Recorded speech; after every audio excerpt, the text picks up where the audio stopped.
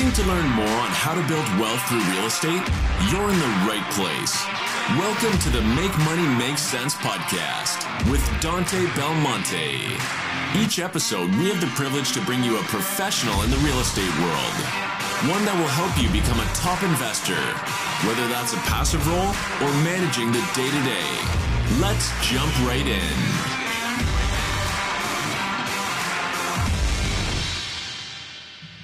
Alrighty, everyone, welcome back to the show. I'm your host, Dante Belmonte. This week's guest is Matt Sudica with OB Insurance. Matt, would you like to go ahead and introduce yourself to our audience?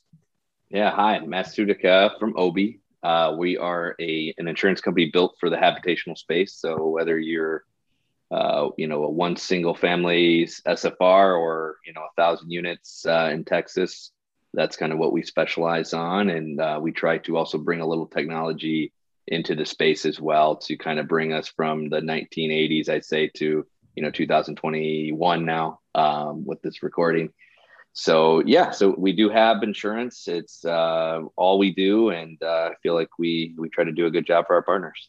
Yeah, I love it. Well, tell us what your history is in the insurance space and how you got into the insurance space starting out. Yeah, absolutely. A fun story. So I actually just had my dad retire from 40 years of State Farm on Friday. Nice. So that's how I got into the industry, born and raised into it. There's not too many people. And if they're listening to this and they say that I'm lying here, they're lying, that grow up and say, oh, I want to be an insurance broker, right? Like people want to be in real estate. People want to maybe be a big lender. Like that's the sexy stuff. Most people kind of either fall into insurance or, have some lineage or whatever. So, for me, it was, my dad and family into it. Started off in the State Farm ranks, which is a lot of home and auto type of insurance. Of course. Spun into real estate by doing a big partnership with a real estate company called Century 21, which is a big real estate company that a lot in the Midwest and different areas that you might have heard of. Through that, we just started getting connected with lenders. And if you're probably listening to this podcast, you understand that kind of how that works, right? You do one deal for a lender has an emergency, deal with another client, they bring you in, and next thing you know, it just kind of snowballs. So we went from home to small rentals to large apartments. And then we started working with some syndication groups. And so that's kind of my background and, kind of dropped the home and auto from what I do. And now I say anything with a building. So apartments, small multifamily, shopping centers, retail centers, building insurance, if you will. Right. Yeah, definitely. Now, I love that. And we'll get into a little bit about how OB gets into like the technology side of things. We'll definitely chat with that. But you've definitely used technology to leverage your relationship with other individuals. That's how you and I met. I believe the first time I actually heard of you was from Whitney Sewell's podcast. And we connected, I think, on LinkedIn. And then, we've been working together, doing quotes, trying to get a deal together. I've even sent you out to some other people through OB. So talk to us exactly what OB does and how OB can serve multifamily syndicators or building owners. Yeah, absolutely. So, you'll probably laugh at this, but in this space, in every space, everybody wants things instantly, right? Of course. Oh, yeah. And so what we saw was that nothing was instant when as it relates to real estate or insurance in these deals. And so we're not quite there completely with instant across the board, but we did start with an instant product now. So if you have a 1 to 4 unit rental anywhere in the country, you can go to our site and you can get insurance within a minute or two. You don't even have to chat with us. Wow, get your awesome certificate, right? Our goal is to be able to one day, maybe within the next 24 months, be able to do that for 100 units or 200 units. And in some states, we do have some instant flows for those larger multifamily deals. But really, the biggest thing that is a hiccup in the space, right, is the lender requirements, right, and getting things to close. And then you have almost like 3 phases of a deal, right? You have the LOI space, which is a fast space, right? Because you need insurance quotes to kind of back up what you're going to do on your submissions, right? To make sure your NOI numbers and all that add up.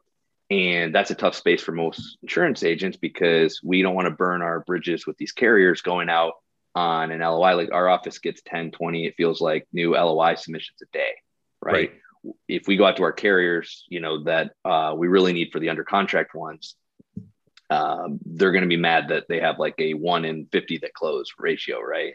Right. So we're trying to use technology, data from past transactions, past carriers to simplify the LOI submission, and hopefully mid to end of 2022, we're going to actually have a full digital LOI process where you can go anywhere in the country, as many units as you want, apartment, put in your zip code, put in 4 or 5 variables and get that LOI. So that's one tech I think that'll be really big for this space, being able to, real quick on a Sunday night, pull your insurance numbers for an LOI.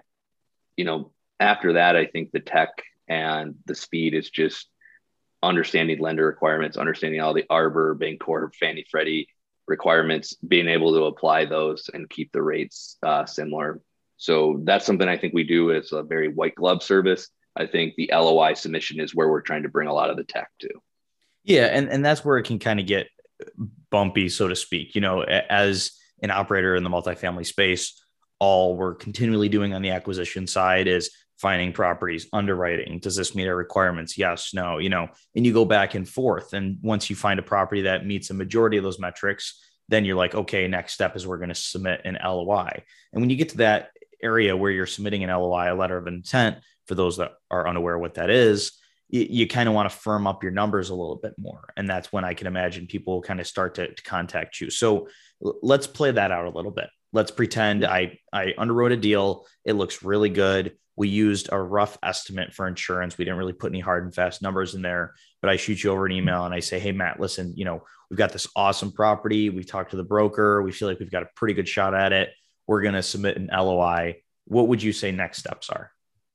Yeah, next steps are pretty simple. We're going to either need an OM if it's, basically it's on market, or if it's off market and you respond with that, we have it's 6 to 8 questions, that we need. And that's really the next steps as far as who's trying to go get the thing from us. We'll also kind of want some type of time frame. Are you coming to us at LOI that's due tomorrow, or is this something that has a couple weeks?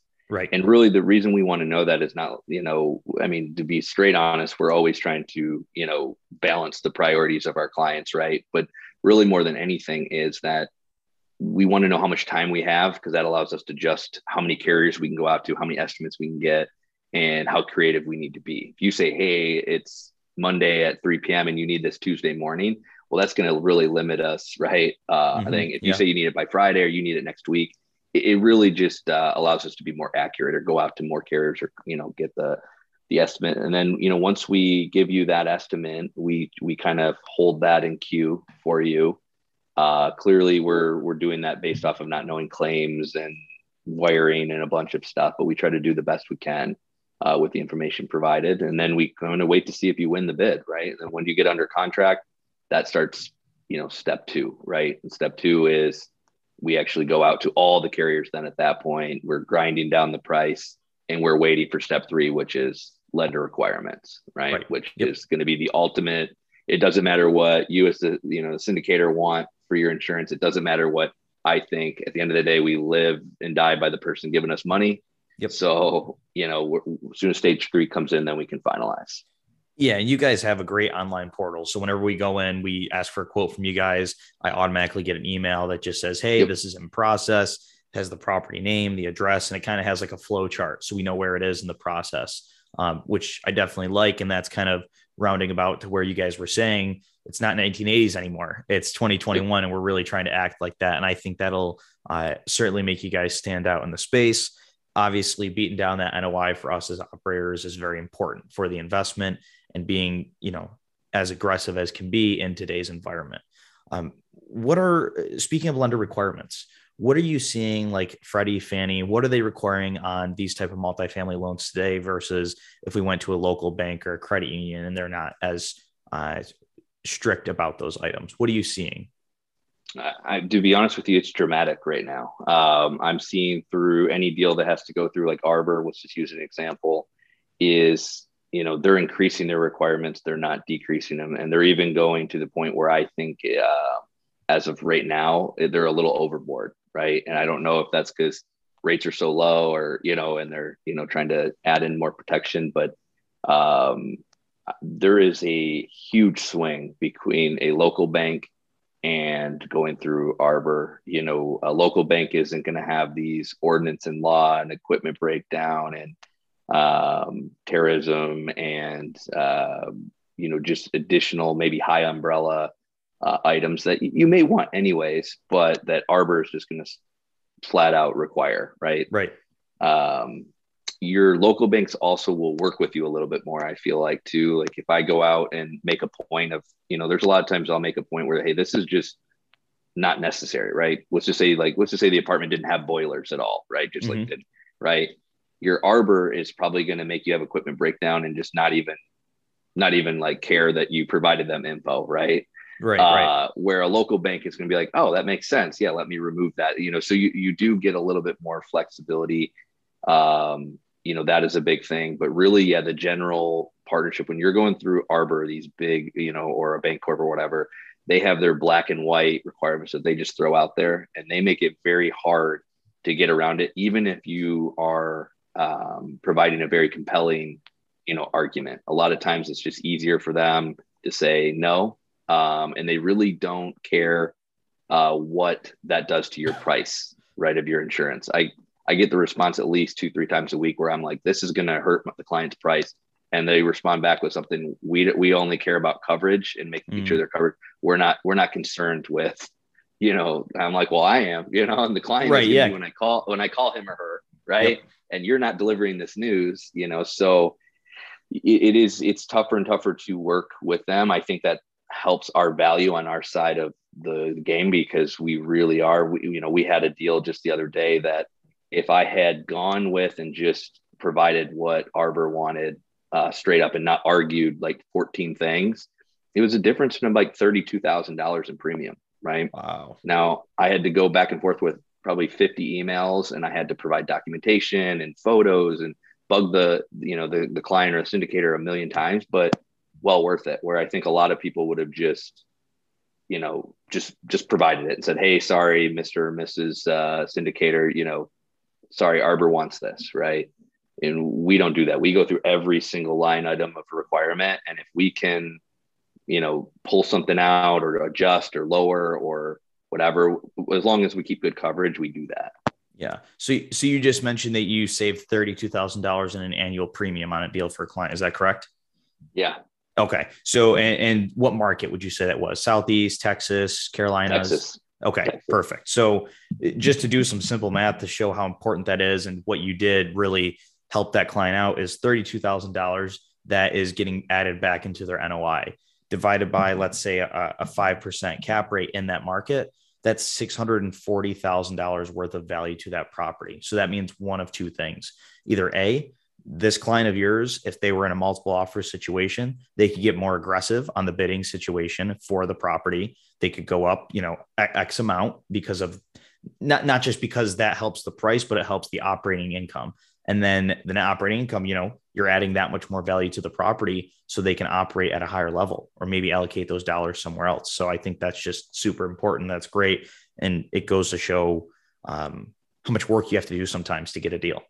Right. Absolutely. Yeah. And it was so small, the craziness, and it could have even been more. It could have been about 40, 50 if we would have kept going down the road. But it was this down zoning coverage that, like, I want to say like 100 square feet of one building was considered in this down zoning jurisdiction. Right. And they wanted to put the whole complex into this coverage, which was somewhere between a $30,000 to $50,000 additional coverage, you know, and because they just weren't looking at it, you know, they were just like, oh, it's down zoning, add this coverage, right? You know, they're just not looking into it. So yeah, I mean, that's exactly what we're trying to do. And historically, we haven't had to do it as much. Now we're on every deal, we're fine-tune combing because they're just throwing extra stuff in, you know, extra percentages, extra stuff.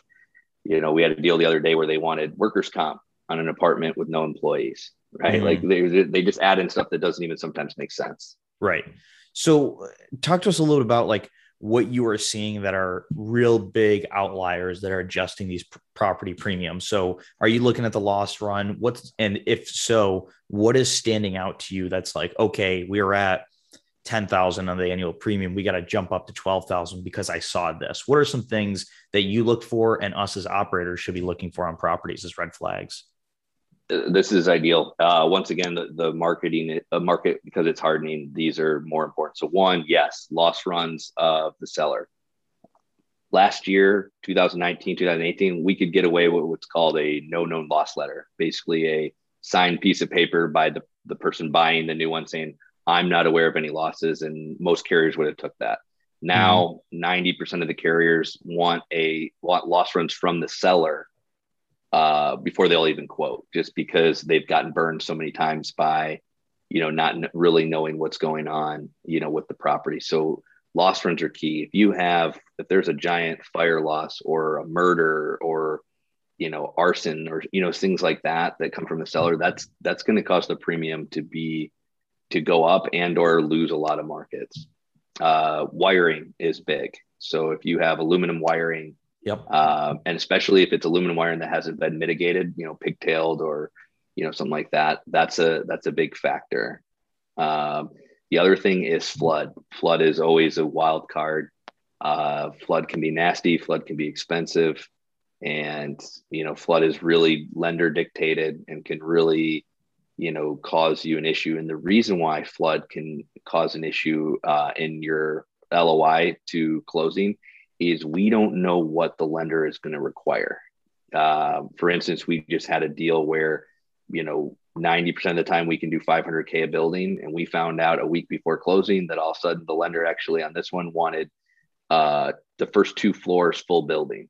And so it went from 500K a building to 2.1 million a building. It went from 2,000 in premium to 7,000 in premium on the flood, right? A week before closing, and I don't want to say there's nothing we could do about it, but it was one of those things that, we originally quoted this back probably 90 days before then, and you get that information. And that's another piece that we're seeing with the lenders right now. And these consulting groups, they're very, I think, overworked and low staff, and they're really getting the final numbers to us our insurance teams, just such a low time before close, which is also affecting things as well. Yeah. And I mean, something you mentioned, like looking at aluminum wire versus copper wiring, or maybe looking at like galvanized plumbing versus PVC, or even with poly plumbing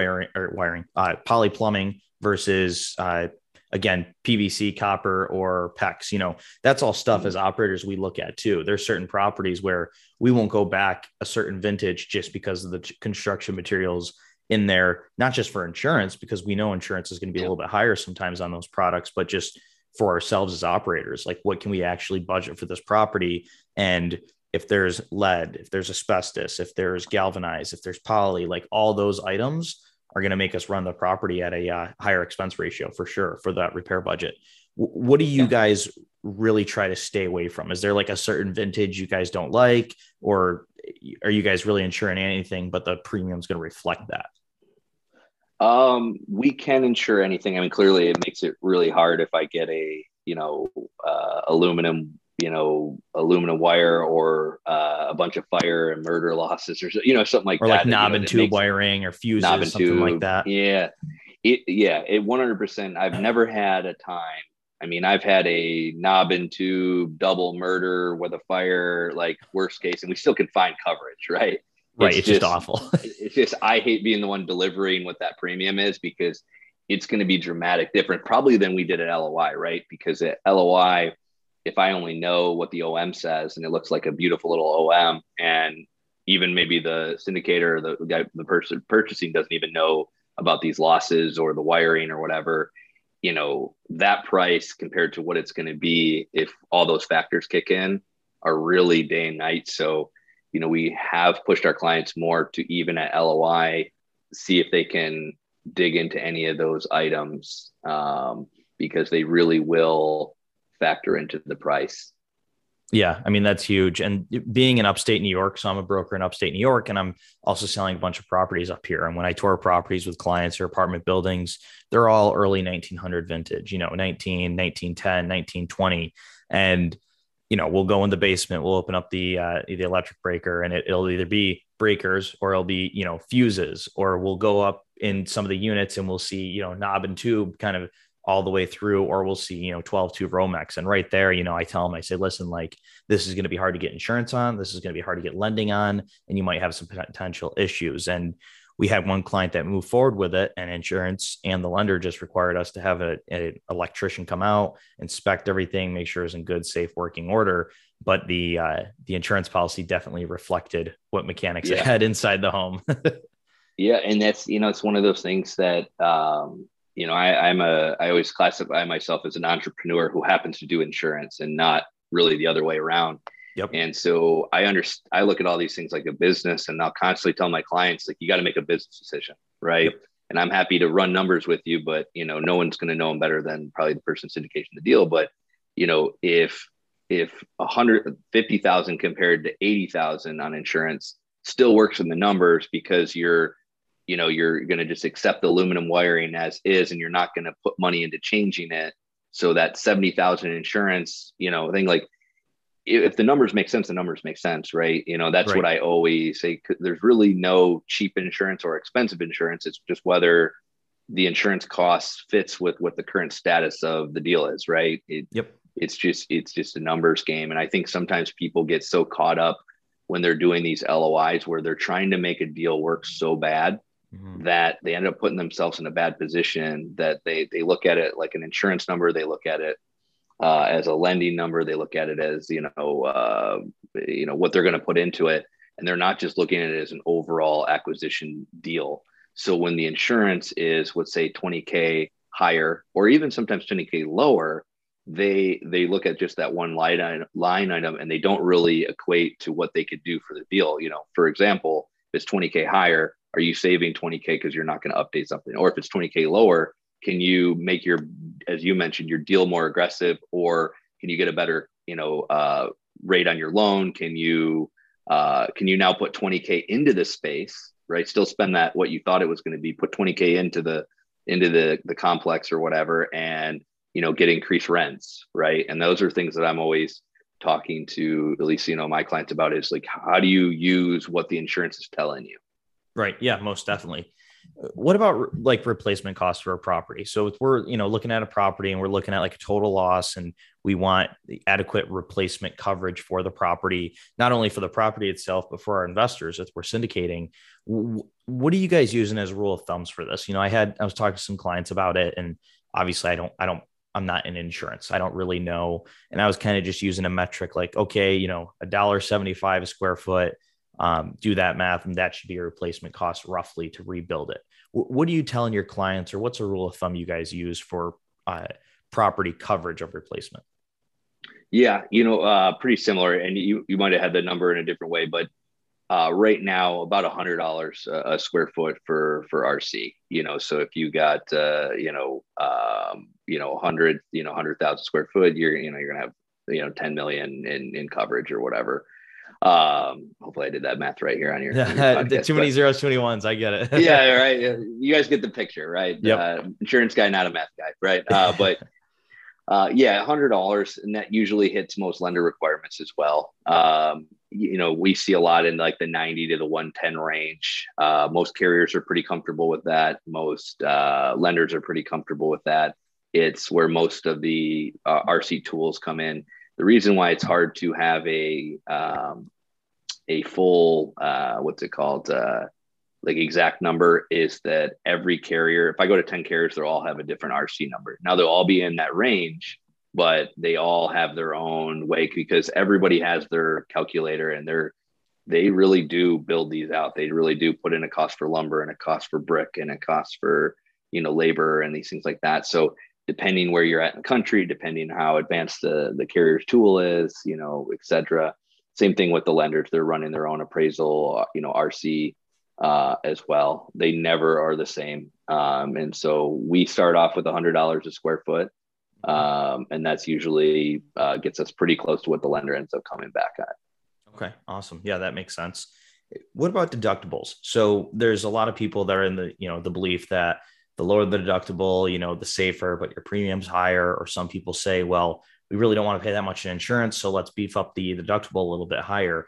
What are your guys, again, rules of thumb? What are you telling clients to do for deductibles? And I'm sure that'll vary, looking at like a 30 unit going up to 300 unit, but I do want to discuss both because I get that question a lot. Yeah. Once again, I think it's business decisions, right? So Yep. I don't look at it as deductible. The scenario I always play out is say, hey, on average, how long do you keep a place? Let's call it 7 years. I think is kind of a roughly a golden number for, what I think people put in their, estimates or whatever before they're going to sell it. Yep. So the real math equation is this. Let's just say you have a 100K deductible, just for easy math here, right? The scenario is that probably, I think it's like one in every 15 or 20 years. I don't know the exact statistic that you actually would have like a large loss, what I would call, right? Right. And so I always say, look at it over 7 years and count in one loss where you have to pay that deductible, right?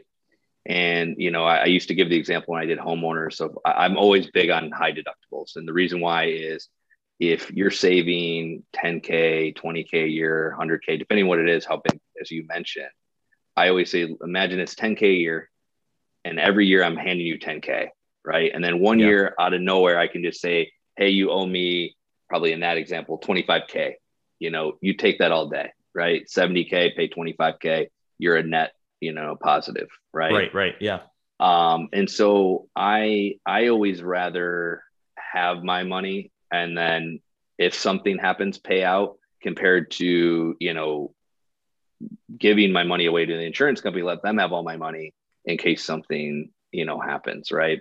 And there's a big difference a lot of time in premium when you start going from 10K up to 25K or 50K on the, all risk, coverages for your deductible. If you go from go to a percentage deductible on your wind hail, 1-2% up to 5%. But really, what I always say is, what you have in the storage, right? Or your money tank, right? Yep. Do you have enough to cover the deductible if something happened? Now, just like any deal, right? Just like if people all move out and don't pay rent or whatever, there's always these scenarios that can happen. I would say it's a pretty dramatic experience on a 7-year property if they have two 100K plus losses. That would be not the norm, right? Right. So I always am like, hey, you did your numbers based off the norm, right? And you didn't go in there and say, what, probably 3 years we're not going to collect any rents. You expected to collect rent the whole time. You expect to increase those rents each time. You got to do the same for your insurance. Put in one loss, one deductible. As long as the numbers make sense, I would go as high as that makes sense as it's that feasible scenario. For the project. Yeah. Yeah. And that's how I look at it. And do deductibles go in increments of, to 5,000, 10,000, 25,000, 50? Like, are there certain increments that you just that hit them? It's usually, some carriers have in between there, but usually, it's 5, 10, 25, 50, 100. And then you start getting into the percentage, the 1, 2, 3, 4, 5 on the wind hail side.